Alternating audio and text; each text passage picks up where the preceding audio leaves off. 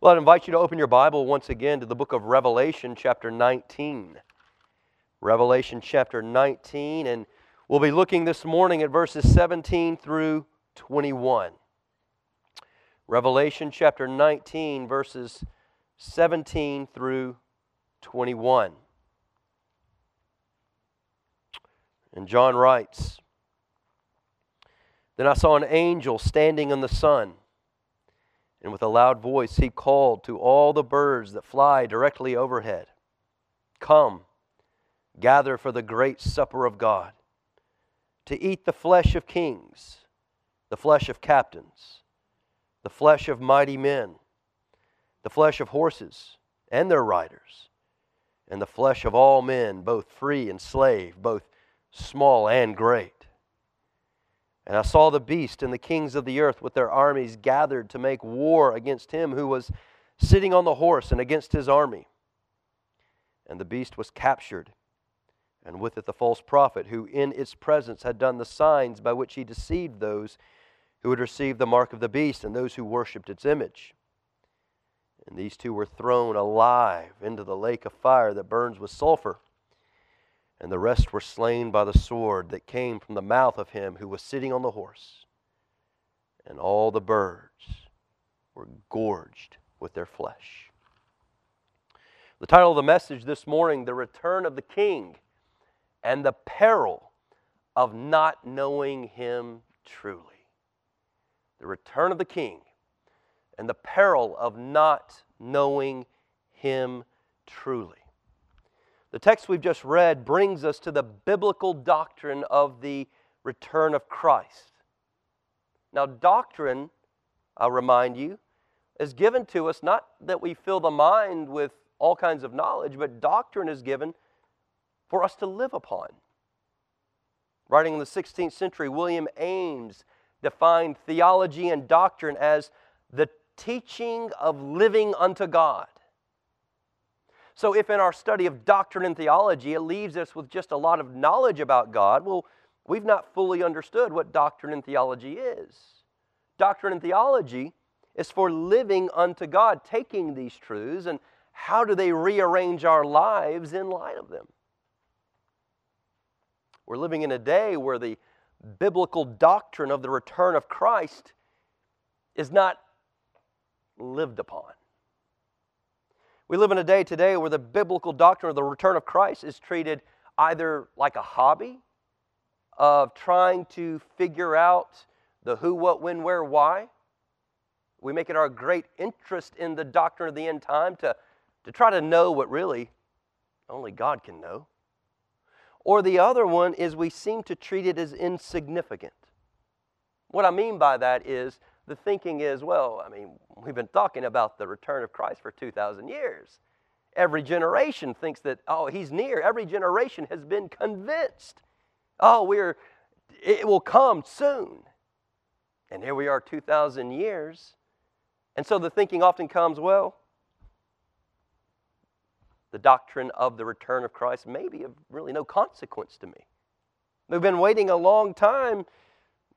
Probably not going to come in my lifetime. And so we spend little time thinking about it. And I wonder if you fall into one of those two categories. You've made it a hobby of great interest, the who, what, when, where, why, how, trying to connect all these dots. Or you've made it something of insignificance. I believe it's going to happen, but I've been waiting for 2,000 years. And the likelihood of it happening in my lifetime, the percentages aren't great. Which one of those do you lean towards? The problem with both of these errors is that we tend to handle the doctrine of the return of Christ in terms of us, how they affect us. When Christ returns, I get to exit this life. I get to exit the hardships. I get to exit. It's about me exiting all the troubles and hardships. And there's truth to that. But that's not primarily what the return of Christ is about. My burden this morning, as we look at the text we've just read, is that we wrestle with the implications, not as they pertain to us primarily, but what is the purpose of Christ's return and God's purposes. So that the biblical doctrine of the return of Christ will think biblically about it, God-centered thoughts about it, and in turn live upon it in a way that is helpful to us. So that the return of Christ becomes more than just an interesting hobby or an insignificant reality that I believe is going to happen, but probably not in my lifetime, so I'm not going to spend a lot of time on it. The doctrine of the return of Christ, like all other doctrines, is the teaching of God for the people of God to live upon. And our prayer this morning is that the Holy Spirit of God would help us to do just that. But in order for us to begin to think these kinds of thoughts about this text, we've got to go back to last week. We've got to go back for just a moment and look at the text we were in last week, because this portion of Revelation chapter 9 is divided into 3 sections, and you can pick up on them very neatly. They all begin with either then or and I saw. So last week we were looking at verses 11 through 16, where John writes, "Then I saw heaven opened, and behold a white horse, and the one sitting on it is called Faithful and True." And then verse 17, we're introduced to the next section, "Then I saw an angel standing in the sun." And then if you look down at verse 19, "And I saw the beast and the kings of the earth with their armies gathered to make war against him who was sitting on the horse." And so last Lord's Day, we looked at the first of those sections, verses 11 through 16. And it's the section, if you remember, I told you, with all the fascinating things that we just read in verses 17 through 21, John is not fascinated by those things. That's not a hobby for him. He's fascinated by what he reads in verses 11 through 16, which is a description of the Lord Jesus Christ. The rider on the white horse, it's Christ. And in spite of all the horrors that we read about in verses 17 through 21, and that we'll continue to see into chapter 20, what captivates John, his interest, is the extraordinary description of the Lord Jesus Christ. Far more important than understanding what Christ is going to do is knowing Christ himself. And I'm convinced that's what John is captivated by. And the same must be true for us. When it comes to the biblical doctrine of the return of Christ, we must be captivated not by what he's doing primarily, but by who he is. And who is he? The text revealed to us last week. Christ is the faithful and the true. Christ is the Word of God. Christ is the King of kings and Lord of lords. And Christ is the one who has a name that only he knows. And we broke down each and every one of the beauty and the majesty of those titles. And Christ has some well over 200 titles in the Bible. And these right here are given specifically, contextually, because these are fundamental truths about Christ. As the church eyes the return of Jesus Christ, there's going to be some unsettling things. Our confidence cannot be in understanding the who, what, when, where, why, and trying to figure out where I position in that. Our hope must be in the rider on the horse, the one who is the Word of God, who is the faithful and true, who is the King of kings and Lord of lords, who is the one who has a name that no one knows but himself, meaning take everything you know about Jesus and you have like a drop in the ocean compared to the fullness of who Christ is.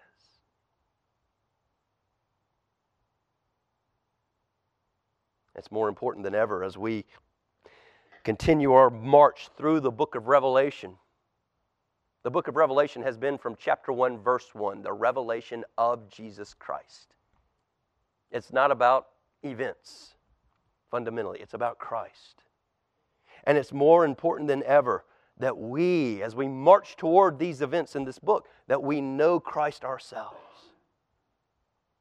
Because the next things that John sees are incredibly grim and grotesque. And if we don't ask this question as we read, we're not reading correctly.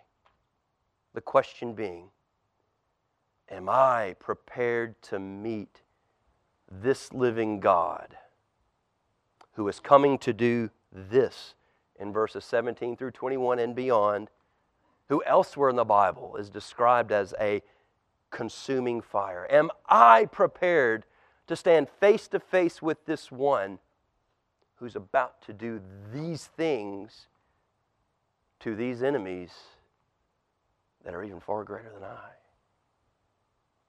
And the answer to that question is, only in the rider in the white horse can I stand. Only in the faithful and true, the Word of God, the King of kings and Lord of lords, and the one who has a name greater than I could ever imagine. No one knows but himself. And so though John's eyes are preoccupied with Jesus, and with both eyes fixed upon him, now we're ready to take a look at what comes next. Because John sees other things. But we've got to see these other things in light of a preoccupation, a clinging to Jesus. In verse 17, John says, as I see Christ and am captivated by him. I also see, verse 17, an angel standing in the sun. The sun drawing attention to the angel, putting him kind of in the spotlight, if you will. The imagery here signifies whatever this angel's about to do, it's massively significant. The spotlight is on him. And this angel has something very important to say about the king on the white horse and about his final battle with his enemies. There's two things I want us to think about this morning when it comes to the biblical doctrine of the return of Christ.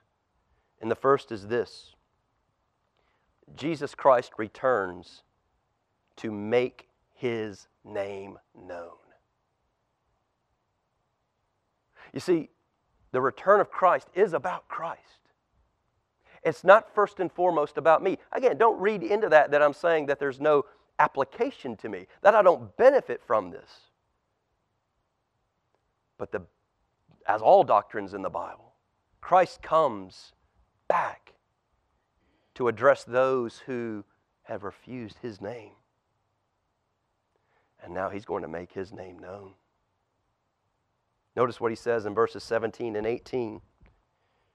Then I saw an angel standing in the sun, and with a loud voice he called to all the birds that fly directly overhead, come, gather for the great supper of God, to eat the flesh of kings, the flesh of captains, the flesh of mighty men, the flesh of heroes and their riders, and the flesh of all men, both free and slave, both small and great. So the angel, the spotlight's on him, and with a loud voice, amplified, what does he cry out? Birds of the air, you are now invited to the great supper of God. What in the world? What's he talking about? Well, obviously what we have here is what we've seen all throughout the book of Revelation, symbolic language. This is symbolism. We've seen it all throughout the book of Revelation because, going back to our very first message, Revelation is apocalyptic literature. And the hallmark of apocalyptic literature is God communicates awesome truths through symbols, through images, through pictures. And so in order for us to benefit from what it is God is revealing about himself, about Christ, about the doctrine of the return of Christ, we've got to pick up on the symbolism. And how do we do that? Do we just put on our thinking? No. We go back to the Old Testament. There's nothing in these symbolisms that hasn't been defined for us previously. And the fact is, when you go back to the Old Testament, there are at least 12 instances in Scripture where the imagery is found, where the birds of the air are called down to feed on the flesh of carcasses. And in most of those instances, it's intended to be a graphic description of total destruction, of humiliation. I mean, what's more humiliating than the strong being killed and the birds of the air come and feast on your flesh? It's a picture of total defeat and humiliation. And there are two particular Old Testament texts that I think are helpful to help us understand what's happening here. 1 Samuel 17 is probably the most obvious. Maybe it comes to your mind. The story of David and Goliath. You remember Goliath, the great champion of the Philistines, who arrogantly defies God and defies the people of God. And then there's little young David, the little country boy with a ruddy complexion. He steps up and says, I'll defend the name of God. All he's got is a sling. They try to put on the king's armor, but it's too big for him. I mean, he's a kid. He's stumbling around in it. He can't possibly go to battle against Goliath in this. So he's too young. He's too slender. He throws the armor away. He picks up 5 stones and goes into battle with Goliath. And David says to Goliath in 1 Samuel 17, verse 46, this day the Lord will deliver you into my hand, and I will strike you down and cut off your head. And I will give the dead bodies of the host of the Philistines this day to the birds of the air and to the wild beasts of the earth. There it is. But listen to this. Why? That all the earth may know there is a God in Israel, and that all the assembly may know that the Lord saves, not with sword and spear, for the battle is the Lord's, and He will give it into our hand. You see, it was the feasting on the flesh of Goliath and the Philistines by the birds was a picture of total defeat and humiliation, that though as powerful as that nation was and that individual was, the God of Israel is omnipotently powerful. And when you see the birds feasting on their flesh, getting fattened on their flesh, you bend the knee to the God of Israel. A second place where we find this symbolism in Ezekiel chapter 39. The prophet Ezekiel there is foretelling a coming judgment of God in which the birds of prey will feed upon the flesh of Israel's enemies that God defeats for them. And the text reads, Ezekiel 39, as for you, son of man, thus says the Lord God, speak to the birds of every sort and to all beasts of the field. Assemble and come. Gather from all around to the sacrificial feast that I am preparing for you. This is the Lord speaking. A great sacrificial feast on the mountains of Israel, and you shall eat flesh and drink blood. You shall eat the flesh of the mighty and drink the blood of the princes of the earth, of rams, of lambs, and of he-goats, of bulls, and of the fat beasts of Bashan. And you shall eat fat till you are filled. Didn't we read that in the closing verse of chapter 19? You shall eat fat until you are filled and drink blood till you are drunk at the sacrificial feast that I'm preparing for you. And you shall be filled at my table with horses and charioteers and mighty men, all kinds of warriors. Doesn't that sound like the language that John is using in Revelation 19? He's got these things in mind as he's describing these visions. And then Ezekiel 39 says this, in doing so, I will set my glory among the nations, and all the nations shall see my judgment that I have executed, and my hand that I have laid on them. And the house of Israel shall know I am the Lord their God from that day forward. Now these are just 2 passages of many we could have turned to, but I think they're enough to instruct us to the meaning of the angel's announcement there in the text in chapter 19. Just like God brought Goliath down, and just like God brought Israel's enemies down, so too Christ is going to bring all who have rejected Him, who don't know His name truly, those who don't know Him as the Word of God, those who've not bended the knee to Him as the King of Kings and Lord of Lords, bent the knee and surrendered. He is God's faithful and true, and He is the one who has a name that only He knows. They will be utterly defeated and humiliated, pictured in the calling of the birds. Come and fatten your flesh. It's the peril of those who don't know the name of Christ truly.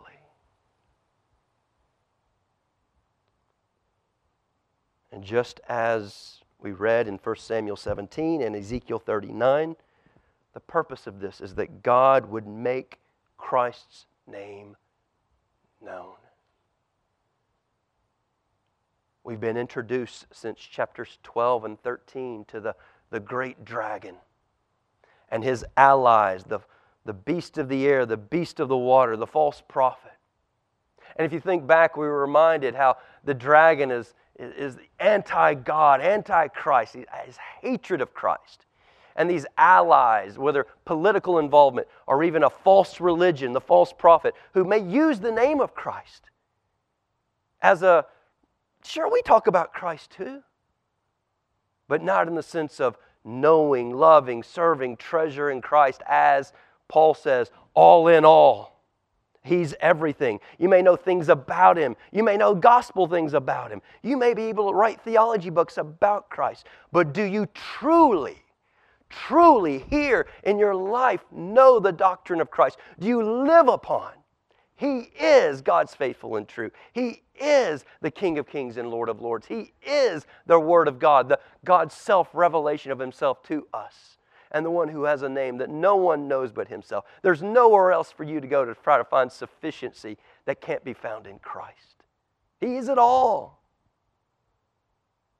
And if we've been swayed by these enemies, even though we may carry the name of Christ with us, the return of Christ is, you will know the name of Christ when you see what I do to those who've rejected me.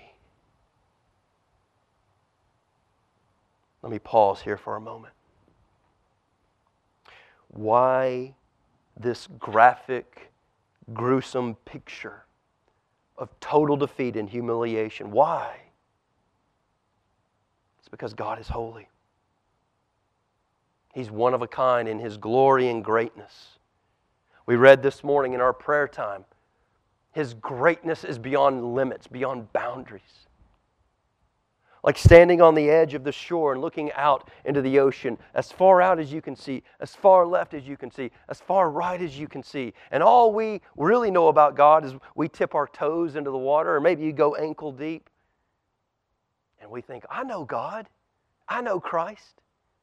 When His greatness goes infinitely. God is holy. He's eternal. He's incomprehensible. He's self-sufficient. He's righteous. He's just. And He's jealous about Himself. He's jealous about these things about Himself.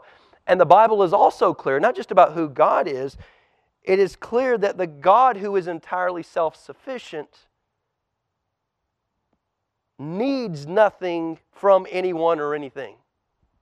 That's the definition of self-sufficiency. He needs nothing. So why are we here?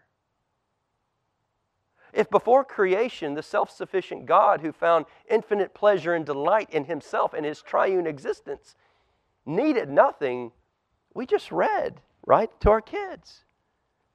God speaking all these things into existence, and the pinnacle of His creative genius is you and I. And why are we here? It's obviously not to fill some void in God. No, God created us to share in the glory and greatness that He takes in Himself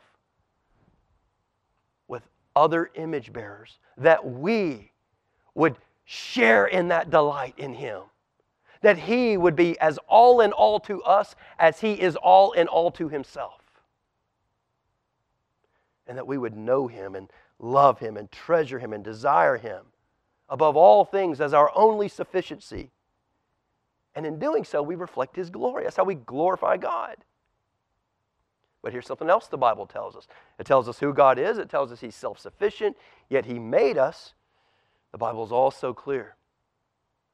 Every one of us have rejected the God who made us. The God who made us to find our all in Him. We've said no thanks. We don't want You to be supreme and preeminent and central to our lives. We reject your claim that you alone are worthy, Father, Son, and Spirit.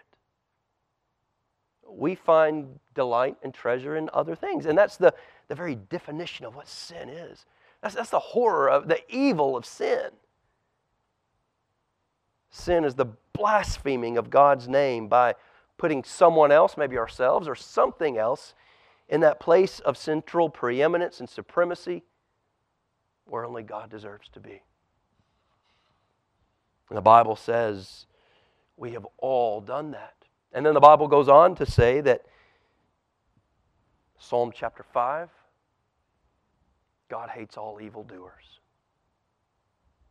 The question gets asked, or the statement, God hates the sin but not the sinner. Go read Psalm 5. God says, and I quote, I hate all evildoers. Why?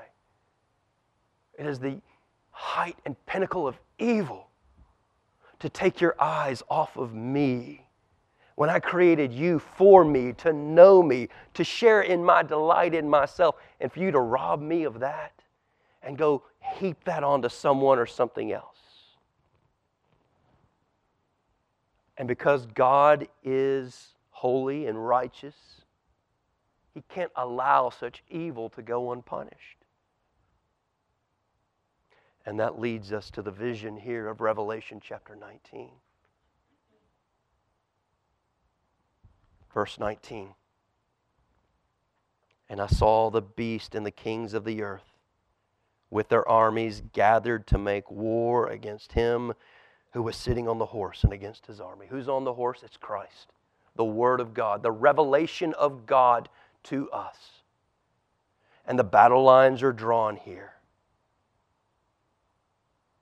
We have rejected God and His name and His Son and His name and heaped that on somebody else. And now Christ comes in this passage. You've denied my name. You will know my name when I get done. The return of Christ is about the name of Christ, which brings us to the second thing I want us to see in this passage. How does Christ make His name known in His return?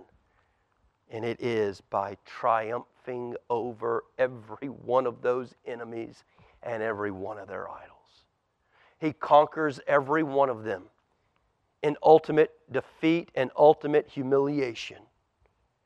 And this is that third image here. We've seen the names of Christ. It's all about Him. And we've seen the angel who says, He's coming. And He's calling down the birds, get ready. Because for all who have denied the name of God and denied the name of Christ, you're about to get fat over what our returning King does. And what does He do? That's the third vision. In verses 19 through 21, He triumphs over every one of these enemies. The beast, the false prophets. Verse 19, and I saw the beast and the kings of the earth with their armies gathered to make war against him who was sitting on the horse and against his army. And the beast was captured. And with it the false prophet, who in its presence had done the signs by which he deceived those who had received the mark of the beast and those who worshipped its image. These two were thrown alive into the lake of fire that burns with sulfur, and the rest were slain by the sword that came from the mouth of him who was sitting on the horse. And all those birds were gorged, were filled with their flesh. What's going on here? John sees the battle lines are drawn in verse 19. All those who've rejected Christ as the faithful and true, the Word of God, the King of kings and Lord of lords, the one who has a name that no one knows but Himself, and all the other names, the greatness that Christ is, on one side, and they're ready to make war because Christ on His white horse is ready to come and to do battle. And so you have the picture here, these two forces lined up together to make war. And what we have here is something we've seen before. It's the Battle of Armageddon. But keep in mind, we've seen this before. The book of Revelation is cyclical. Right? We've been seeing the same series of events over and over and over. And here we are in another cycle of circles, another cycle of visions. We've seen the Battle of Armageddon referenced previously, most recently in chapter 16. So what do we have here? Is this a second Armageddon? No.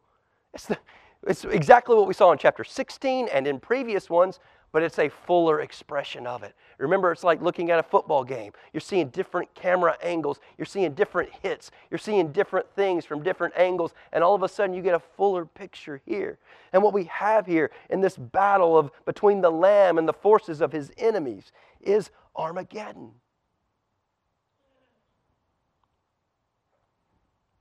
It's a symbolic battle between good and evil.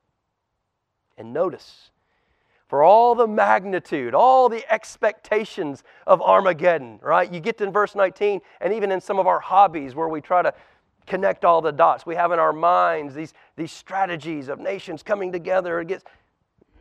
Read the text. For all the magnitude of this final battle between the Christ and the forces of evil, there's no battle at all. And this is how Christ makes his name known.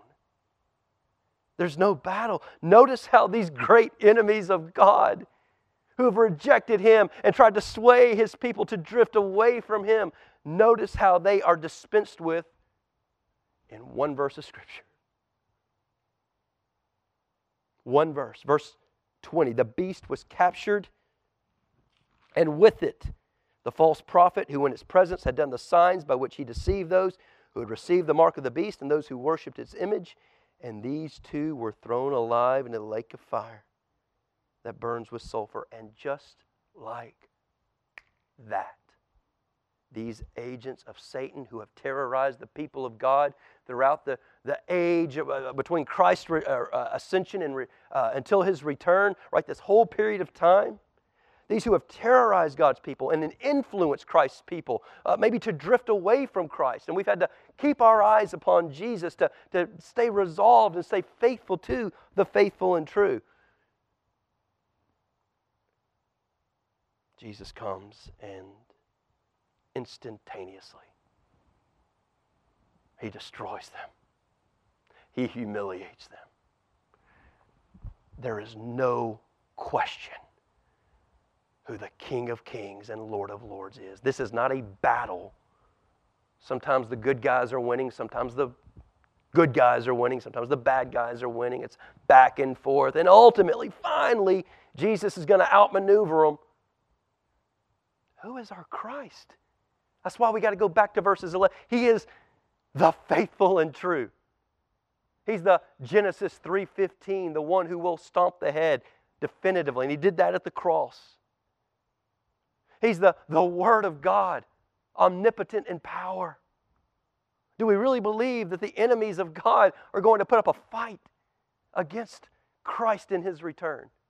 He's the King of Kings and Lord of Lords. We're told in Philippians, every knee will bow and tongue confess that Christ is Lord. Now for us, we pray it'll be willingly because we admire and love and treasure him. But for his enemies, by omnipotent power, they will be forced to the knee and will bend the knee to Jesus Christ. And there won't be a fight. So contrary to how oftentimes the Battle of Armageddon is portrayed, it reads well in novels and in books and on movies. This isn't going to be much of a movie. It's going to be a quick movie. But to the glory of Christ, it's a quick movie. It's not going to be enemies hovering over a map trying to strategically outmaneuver one another. Christ returns, and with one word, the sword of his mouth, all his enemies are defeated instantaneously. Everything that those 7 churches in Asia Minor, remember the persecution, the struggle, all that they were going through. Some were drifting away from Christ, faithfulness to the gospel. They were adding to Christ plus works. You had the Nicolaitans who were coming in. You had false teachers who were coming in and polluting the pure gospel of Jesus Christ, the Word of God, the King of Kings, Lord of Lords, the faithful and true, his life, his death, his resurrection. He is all. and a life lived unto Him faithfully is what the gospel is all about. And yet there's all these enemies and obstacles and difficulties that we ourselves face, even this day. They reject His name, but Jesus deals with them in one single verse. It reminds me of even what we read in Psalm 1. Jesus comes and He blows them away. They're like chaff. To you and I, these enemies of God, they're weighty. They're bigger than us. They're stronger than us. That's why the Christian life there's temptation. That's why we constantly feel the tension to drift away from Christ. And that's why even when we hear a call back to Christ, just pure Christ alone, there's even some tension in our soul. No. You're oversimplifying. That's not enough. No. That is the gospel. It is. Christ is the faithful and true, the Word of God. He is the King of Kings and Lord of Lords. He is the one who has a name that whatever you think you know about Jesus, you're just scratching the surface. He's everything. Return to Him. They're weighty to us, these enemies, but to Christ, they're weightless in comparison. And it's in the defeat of these enemies. They may have rejected Jesus in this life. He's not the faithful and true. He's not the Word of God. He's not the King of Kings and Lord of Lords. He's not this one who has this name. But I promise you, after this defeat, they will know the name of Jesus. But it's too late. What we have in Revelation 19 is a marvelous picture of Christ and Christ's triumph over His enemies who will refuse to know Him and to know Him truly. That's what Armageddon's about. It's about the glory of Christ. It's about His name. It's not about us. The Battle of Armageddon is about making the glory and the name of Christ all. And notice that the humans who aligned themselves with both the beasts, they are also killed. If we fall prey to the enemy's tactics of us drifting away from Christ, just as the enemies themselves will be destroyed, the text says the humans who align themselves with that will be likewise destroyed. So, the biblical doctrine of the return of Christ, it's about Christ. It's about Him making His name known, which it's always been. That's the doctrine of Christ. That's the doctrine of God, making God known. The doctrine of the return of Christ falls right in line with that. But it is a grim passage. And I want to close just with a closing thought. This grotesque defeat and humiliation at the hands of King Jesus, who returns to do this to those who refuse His name truly. There's really only two ways to avoid this. The first way is you have to live a absolutely perfect, sinless life. If when King Jesus returns, you are found to be as perfect and holy and righteous, never a wicked thought, never a wayward word, every motive of your life has always been holy and righteous, and every action you've ever done has been in perfect alignment with the will of God, which there's the mind of God that's revealed in Scripture, and then there's the will of God that belongs to Him. So I guess the point is, this one doesn't work for any of us. None of us can be found perfect. And the Bible says in Romans 3 anyway, there's none righteous, no, not one. That would have been one way to flee this Christ or to avoid the destruction to come. The only other way is to flee to the rider on the white horse while there's still time.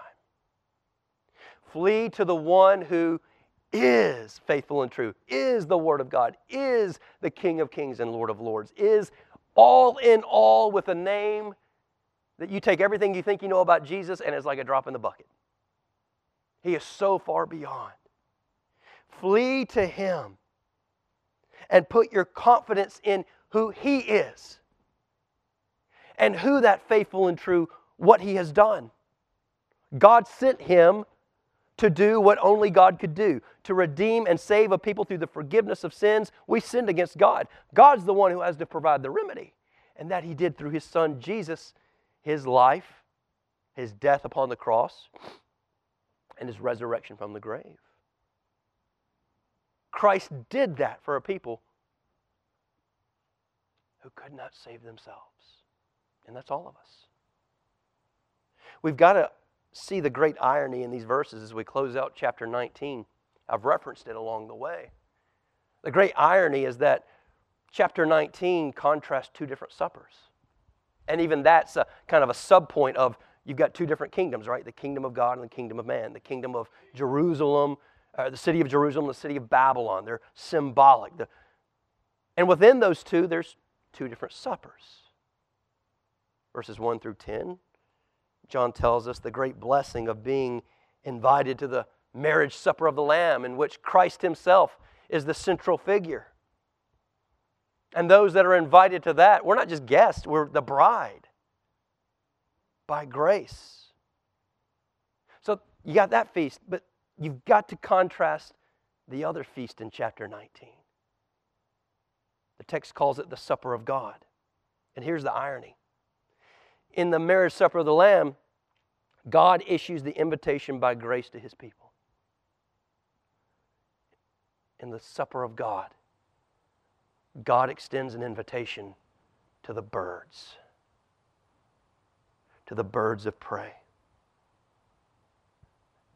But they're not there as, well, they are there as God's guests. But for everyone who doesn't attend the marriage supper of the Lamb, they go to the supper of God. But they're not there as guests. They're there as the main course. They're there to be devoured and humiliated by the Christ that they've rejected. And according to the closing of this chapter 19, woe to us, woe to any in the 7 churches, if we belong to the Goliaths of this world, if we belong to the enemies of this world, if we drift away from Christ. Even we can be in attendance on a Sunday morning, but our heart is filled with something other than Christ. We can know a lot of right things about Jesus, but if we don't know Him truly, as He's revealed Himself. That's why we had to spend last week focusing upon John's preoccupation on the rider on the white horse. He's consumed by that one. Why? He's not putting on a show. Look how spiritual I am. That's his heart. Go back and read John's gospel. He's the beloved disciple who loves Jesus with all his heart, soul, mind, and strength. And in relation to all that this returning Christ is coming to do, his only hope is his love for Jesus.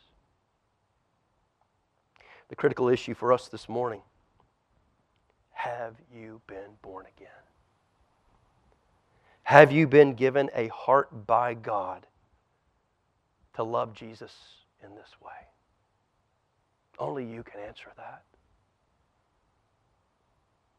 The new covenant tells us God gives us a heart that will do what the hardened heart cannot do, to love Christ with all of our heart, soul, mind, and strength.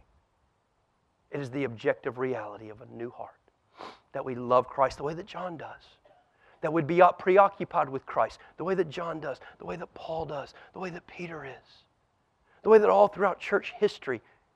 These aren't fanatics. These aren't those on the fringes of Christianity. That's what biblical Christianity is: love for Jesus and who He is. Have you been given that heart and love Christ, and you know Christ in this way? Have you in turn obeyed the gospel?